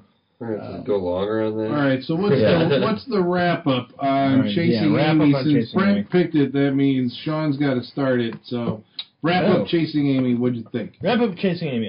For the first time viewing, I liked it. I think it's Kevin Smith's best writing work. As far as directing, I think his best directing work is the newest film he comes out with, because I just think he gets better as a director. But this is definitely his best writing work. I like the movie. Definitely, what is our rent, watch, buy? Yeah. Yeah. Yes. Something along those lines. If you are a very big Kevin Smith fan, I would say buy it. I would say definitely rent it. You need to see this movie. It's probably his defining work. See it now, probably. Yeah, I really liked it. It's one of the Kevin Smith movies I like, even though I like all his other ones better. Which ones haven't you seen? Which one? I think I've seen all Wait a his movies. second. Now you've seen all do those movies? I think I've seen all his No. movies. You've But seen you were saying that you No, I don't said- like. You You don't were all like, I don't like Kevin Smith's movies. Like, you're all like, yeah, I like it, but This you was- just like turning on us. This is say your that? initiation. You said you podcast. didn't We're like gonna Kevin set- Smith movies. Stop. We're Now gonna you're set all the- like, I like no. it. We're going to set the record straight right now. Despite what I may have said earlier. I don't...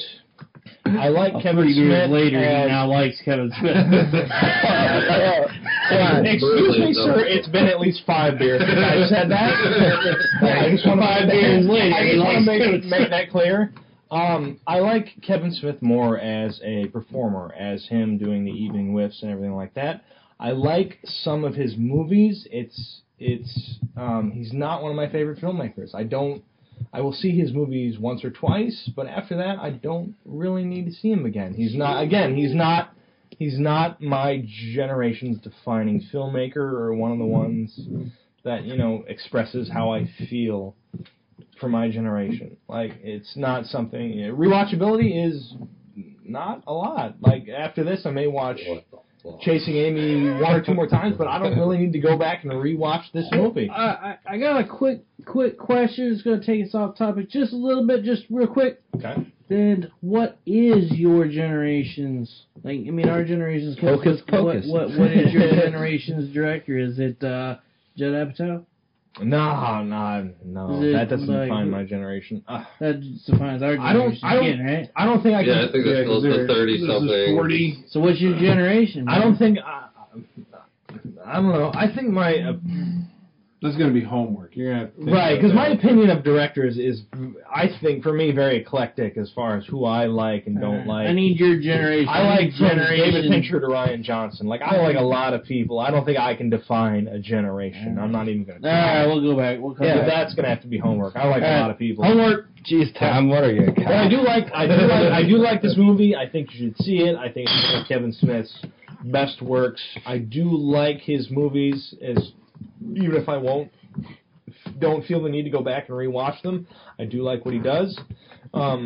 This is one of probably my top 3 Kevin Smith movies. I liked it a lot. Definitely check it out.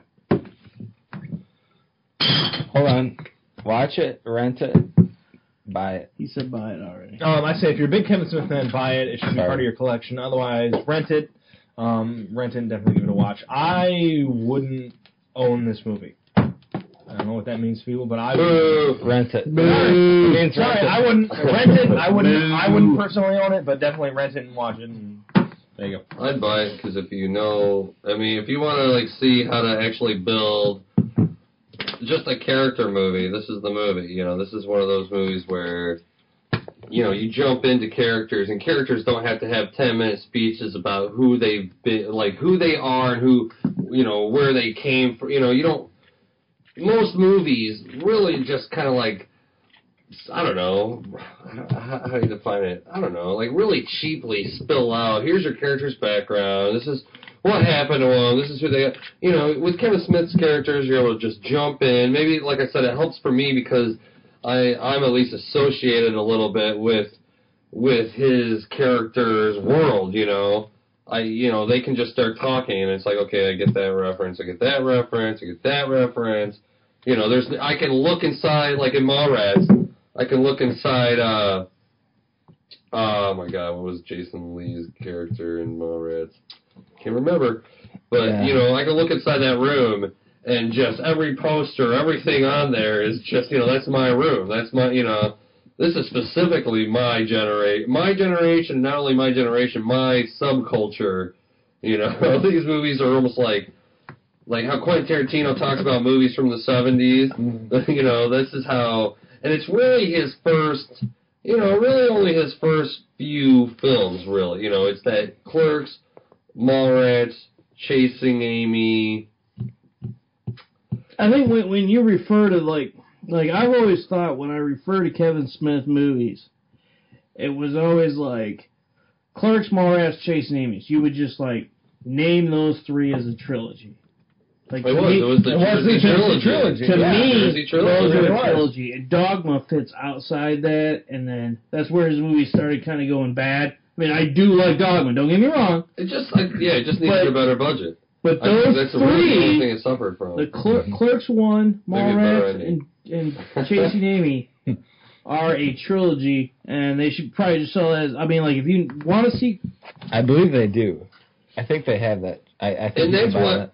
You know, I think it is worth the rewatchability of it, because like I said, you rewatch these, you start to know the relationships and the actual family relationships all these characters have, you know, in regards to, you know, the names of the mall, the two malls that are in Jersey, there's the Quick Stop trivia, there's Julie Dwyer that died in the YMCA pool, there's just this universe of stories. Then if you get into the comic books, you know, there's Clerks, The Lost Scenes, which is a bunch of, not deleted scenes because they never shot it, but it was scenes from the script that they did in the comic book form. Yeah. Heck, even, you can find out where, like, Jay Silent Bob Strike Back is actually a redo of a comic book he did called Chasing Dogma, explains at the end of Chasing Amy when they say we got a bus to catch, it shows their adventure of getting on that bus, and what they're trying to do, they're trying to find Shermer, Illinois, you know, the fictional John Hughes town, because they figure there's nobody but Judd Apatow, or no, not Judd Apatow, nobody but Judd Nelson. Everybody else is a pussy in Shermer, so if they go there, they could be the best dealers there. So, in that roundabout way, that's how they get to Dogma. But they later used a lot of story points to make Jay Silent Bob Strike Back. But I think this is, Chasing Amy is definitely one of his strongest movies. I think it has, you know, funny, you know, he's able to keep on his, you know, the primary topic of this movie is homosexuality. He's even able to whip out his comic book references in that, you know. And one of my favorite scenes of this whole movie is how he recreates the Jaws scene. Oh yeah. After. Oh shit! Yeah, I forgot. Yeah. The windows. The light. Yeah. That is the Jaws scene comparing the scars. What's permanent and what's putting the leg up on the table. Yeah. I got that beat. Yeah. You know, that's the type of stuff I like in movies, because I mean. She broke my heart. there's just some scenes in movies that you can recreate in any situation, and it will always make it a classic scene just because it's just like, yeah, man, this is just a classic type of information. This is a classic type of character, whatever you want to call it, dialogue piece. So, yeah, great movie, and I wish those movies would get better, but apparently he's done. Are we buying this one from you? Yeah, I've always owned it, and like I haven't got it on Blu-ray yet, but I'll always at least keep Clerks, Chasing Amy, and Mallrats. Those are 3 great movies. Go ahead. It's a nice subtle end. That's right. A nice segue. Do it. Smooth, All right. tones. Tonight we're gonna have from 12 a.m. to 3 a.m. We're gonna have easy jams from Kevin Smith. KMC. That was a great film. All right, so yeah, I mean, I really enjoyed the movie. You know, looking at it now tonight, I haven't seen it since it came out. Was it 97? Probably. Wow, really? Yeah, I mean, I think of Kevin Smith's entire, you know, of his entire body of work. I want to say, I mean, if I was going to say that there's like 3 examples that you should see, assuming that you're interested in film, right? There's Clerks, because that's like, you know, that's as indie as you get. You know, it's like, this is grassroots filmmaking, and it had something to say, I think, about, you know, retail at the time. Chasing Amy, I think, because it was poignant, but actually, you know, I don't know. I think Clerks and Red State would probably be my 2 picks, and then Chasing Amy. So I'd say,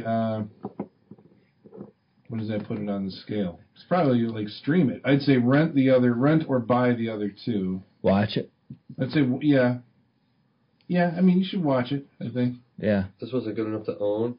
No, I don't think it's good enough to own, because I think it's in a genre. Yeah, you have to be a fan of the voice. And I'm not saying there's anything. I think we have to recognize. I'm recognizing that Kevin Smith is a singular voice of his generation. I agree.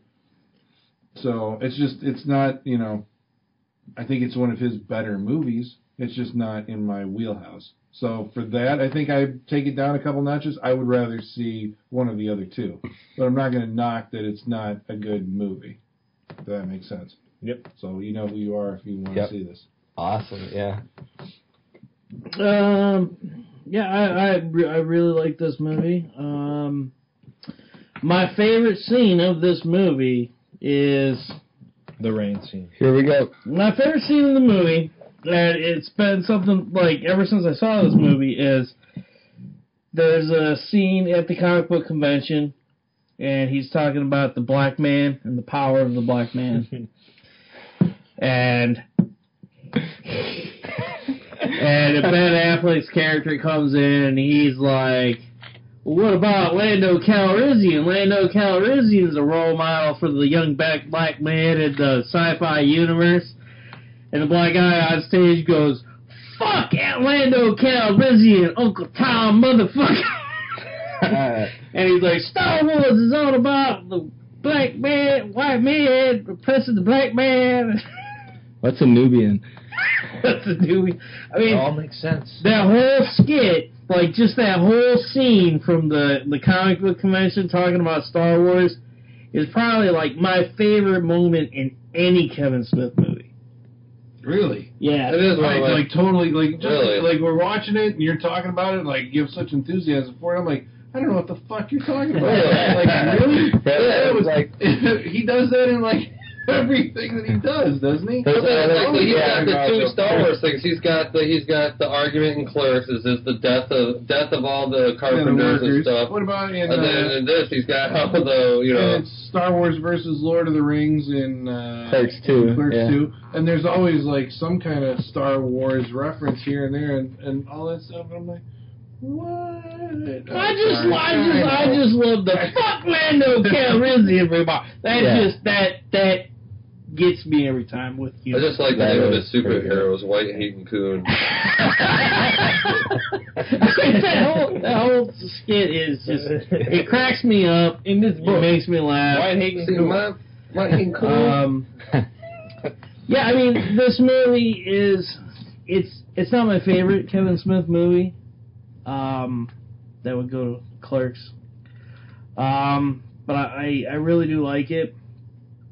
I own it on VHS. I have not upgraded. Nice. Old school. I have not upgraded. Don't upgrade. I Keep the VHS. I have not upgraded since, so it's been a while since I've seen it, actually. That's like you don't have a VCR? I think I got I rid bet of you use all that my... tracking button. Yeah, shut up, man. Shut up. This fucking line. Go to Salvation Army, get your ass a VCR and watch it. Salvation Army, you can get a new VCR for Really?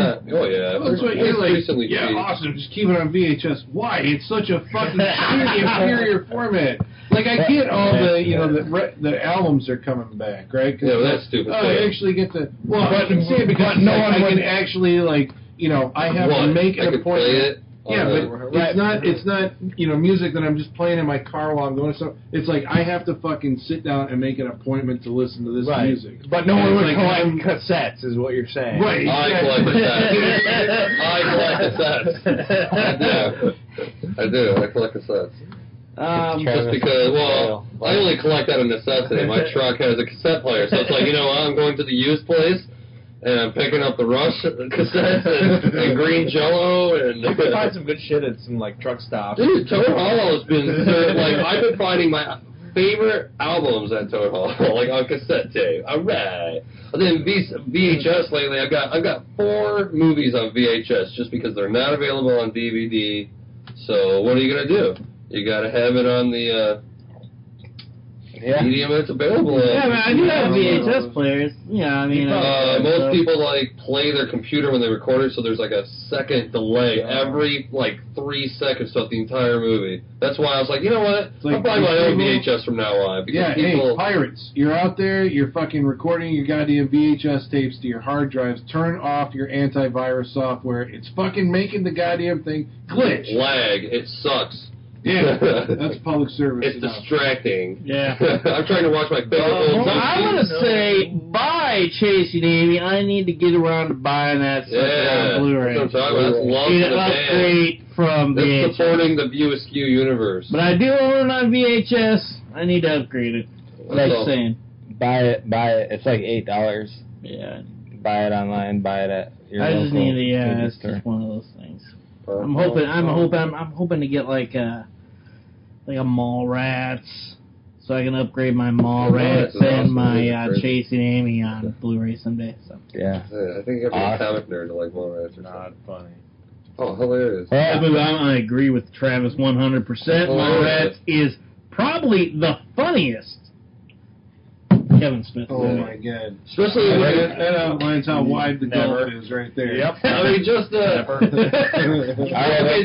sorry. Just let me say one thing. The reason Mallrats speaks specifically is when they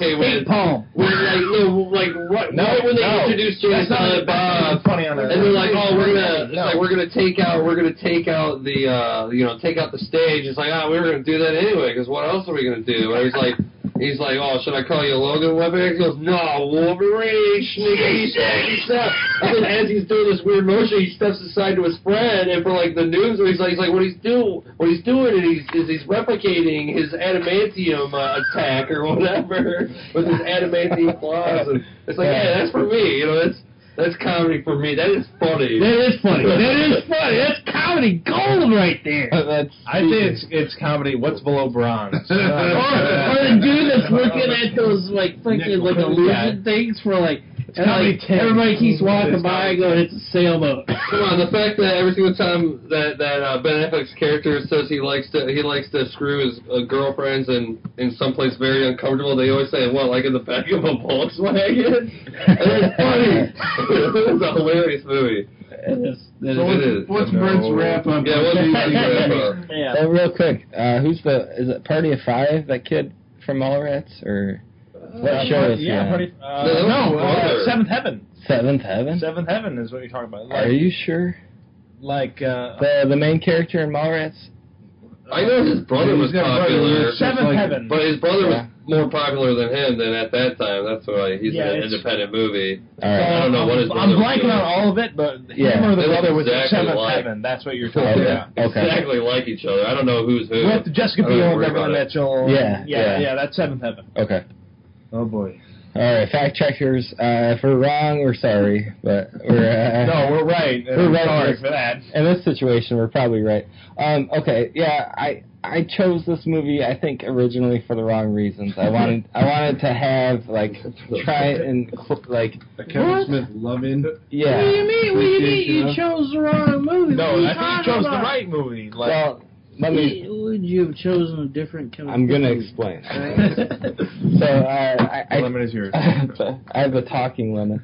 So Like the conch.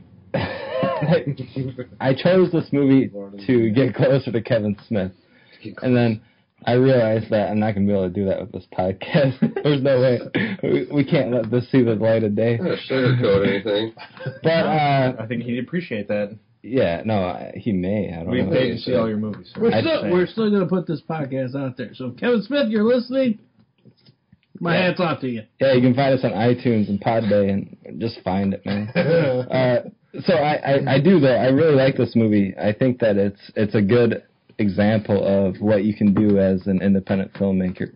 You know, like Clerks did it too, but I think this did it to more, I guess, A more modern commercial level, but without crossing that cheese level. Yeah. You know, it's commercial, but it could have been a little bit more commercial. Like, you get that goatee up and Affleck cut his hair a little bit. Dude, leading man. Still, He looks like a scrub bum. Oscar winner, some might say. Yeah, so... Well, that same year he did So it was like Good Will Hunting. he didn't utilize his star power.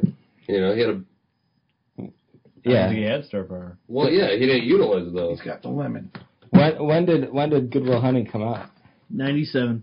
I mean, before or after Chasing? After. I don't know. Probably. But they worked on obviously. that script forever. Well, yeah, because I mean, like that. It's being an independent, you know, filmmaker of sorts, kind of, not really, but like you can see stuff in like they shoot in bars and they shoot in these, you know, like they have a scene where they're playing darts and like they just put the camera obviously on top of something, possibly a dartboard, but in the background there's bathrooms and they're coming in and out. And like wood door. And a wood Anyone door, can yeah. do that. Yeah, they feel like sets, you know. I mean, like they're very close, tight shots, and like all I could think of when they're throwing those darts is, man, they got to be worried about the camera, you know. Like I hope that they have something like glass or something up in front of that. We could probably do the whole bar scene down here as a bar, the way they did it. Exactly like it, because all it is kind of like flashing lights. You get a few people to make it look like it's crowded, and you're just... It's weird. There's an episode of Spaced, you know, that and it shows like how they made a club look like. I mean, it looks like a fucking rave, and on the audio commentary when they explain what it actually is, you know, it's like holy shit. Yeah, I mean, movie magic. It's like you got such a little square. All you gotta do is fill it. Right. And you can displace reality so easily. You just gotta be careful about it. They even went to a comic convention, which we've all been to, and we, like, you know, that's a huge auditorium or, you know, some big area. Not all comic conventions are created equal. I go to one at the Cherry Bowl. I love it. I'm grateful that there's been a yearly comic convention in Rockford, the third most miserable city in America. For the past, I want to say going on like 5 years, there's always been a comic show at least twice a year. Happy for it. We're trying to get to number one. There's also a role-playing convention called RockCon. No, I've never heard of that. Oh, man. I went to that one. No, I may be a geek, but those guys are dorks. All right. Hey, Brent's got the lemon. Brent's got the longest final wrap-up. I have a talking lemon. So, like, yeah, you're in this Comic-Con situation, this environment, but you never see a wide shot. So you're like, basically, you've got like an alley. Yeah, you've got, you know, like a 10 by 10 area that you're looking at, 10 feet by 10 feet, and it's basically a booth. But like, it gives you the impression that you're at a Comic-Con convention, which is awesome from an independent filmmaking point of view. Which I think that's kind of my draw to this movie. That's why I like it, is just the fact that it is shot and it feels like a very low budget, and I'm sure it is. I know. 250. Well, that is an actual comic, the little comic convention they put together. Yeah. They did actually put it together, and because Mike Allred, the guy that did all the artwork for the opening credits, he was at his booth. I saw Antarctic Press had a booth. I'm trying to think of some of the other booths I saw. I saw a Chaos Comics booth. Yeah. So, a lot of these more independent comic companies he had in there, more as they pan through it. Yeah, as they go through it, he does have some of the more independent comic companies in there. But I'm saying, like, I went to C2E2, and C2E2. It's not that, No, like, that's, pretty big. You're like... It's brand new, though. It's taken over Wizard World. Yeah. It's awesome. It's fucking huge. I want to go. And Kevin Smith is appearing this year. Is he? Yeah. It sucks whenever someone really awesome like that's appearing, because it's like, you better buy a 3-day pass because you're spending a whole day waiting for Kevin Smith. Forget 1 day of that 3-day pass. Yeah. It's like, oh boy. So I guess yeah, you like I don't even know where are we. You like what he does? It's so independent. Hey, you were disappointed though, man. You were explaining that you were disappointed. In what? In what? Because your original goal has been subverted. Oh, to send this to Kevin Smith. So, well, would you have chosen something different? No, because I think the outcome would have been the same.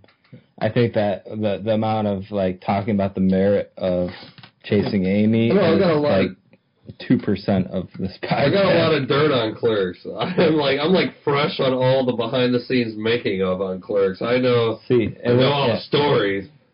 like last month, I just had this intense I watched every thing I could find about his process of making it, casting it, and I know Clerks pretty good. Who's the berserker dude? I can't remember that. To me, that's trivial. To me, that's not important. Who that guy is. Like I said, I don't get into celebrity. Who that guy is. Well, what's the story behind the Berserker? Do you know the Berserker song? What's the story behind the Berserker song? I can't remember that. No. Those are the things we want to know, and it's all failed in the documentary. All right, so what's that? If we chose any other movie, it would have been different. But that's what I guess. Would it be though? I mean, because you would talk about that. Would I still be able to send this to Kevin Smith? Yes, I think he'd appreciate the honesty. I don't know if he could send this one to Kevin Smith because we talked too much about other shit that just wasn't even. I don't even think that at any time. I really don't think he would appreciate the honesty. I think that he's got too much of an ego. Well, that's why his movies suck now. It's because people are just like, Kevin Smith, I love you. I want to hear you talk. I want to hear you do other things. Exactly. So he's like, all right, Jersey Girl. Yeah. Anti-Kevin Smith. This is the anti... Listen to us instead of Kevin Smith's 15 fucking podcast. What? Listen to the Saturday Night Freak Show. You don't have a problem with Jersey Girl? Listen to the Saturday Night Freak Show. Wait, let's put it this way. I've seen it twice. I don't have a problem with Wow, you even see it twice. That's I also do not have a problem with Jersey Girl. What's the problem with it? It's horrible. That's the problem. I think it is an endearing, heartfelt movie. Cut out the Jennifer I think that's Lopez what he was trying to do. Was create a heart I'm a brand new father, so I'm going to make a movie about a brand new father. But it didn't come out like that. That's what he does, though. Like he writes about what where he's at in his life at the time. And now he's putting that I gotta make some money, gleam on it. He does that too. And he sucks at that. He cannot do it. He either needs to hire a second writer who knows that shit verbatim and can help him with that, or he needs to go back to just Chasing Amy, Monterey, the shit where he's just kind of whatever. That's why he's retiring. He has nothing really left to say. He's got a couple things, but Maybe. I got nothing wrong with if someone hey. That's it, I got no problem. And I got no problem with people, I like Woody Allen's my favorite filmmaker. He's made 40 films. I got no qualms in saying that I think 10 of them suck, at least. Oh, sure. Just because I love a guy doesn't mean I won't be he sucked for the past 15 years. But if he does something new, hey, was awesome. I have never seen a Woody Allen film. That's crazy. But you probably won't like it, so don't worry about it.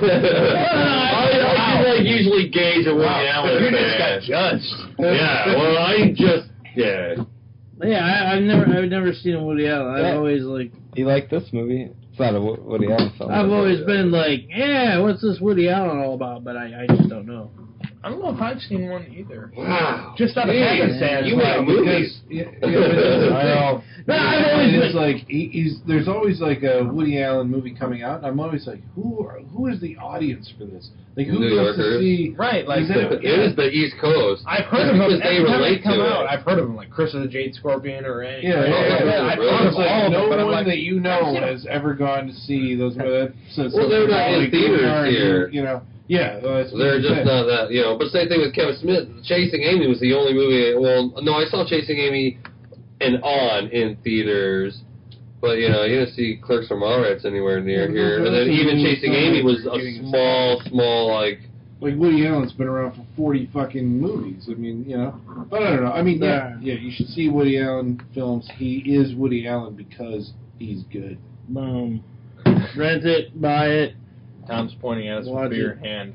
Beer in hand. He said, Buy Wrap it. up. yeah. Buy it, I did. What's up next week? Next week, Oh, I shit. think we're going to do Repo, the Genetic Opera. We're going to bring some rock and roll, goth, horror, science fiction, musical, comic book awesomeness to the Freak Show. Oh yeah, awesome.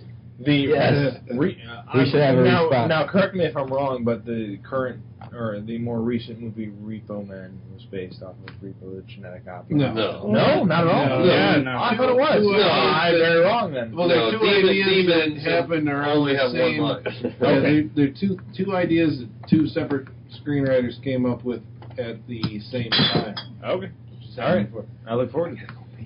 All right, well, that's it for us tonight, freaks. Again, as we said earlier, you can reach us on the World Wide Web. You can find all of our old shows, SaturdayNightFreakshow.blogspot.com. You can talk to us Please do. by either Sat Freak Show on Twitter, Sat Freak Show, at Sat Freak Show is our handle, or Saturday Night Freak Show at yahoo.com. That's our email. Find us on And you Facebook. can find, yeah, that's right. We're on Facebook at facebook.com/Saturday Night Freak Show. Or if you know make any us of your us. friend before we make you make us your friend. We will make you. Or if you know any of us, contact us directly. This means you gotta start Find because you quit posting stuff, so it's not on my page, so I can't share it with all my friends on my other. Or we'll talk about that. And that's it. We're out. I gotta pee.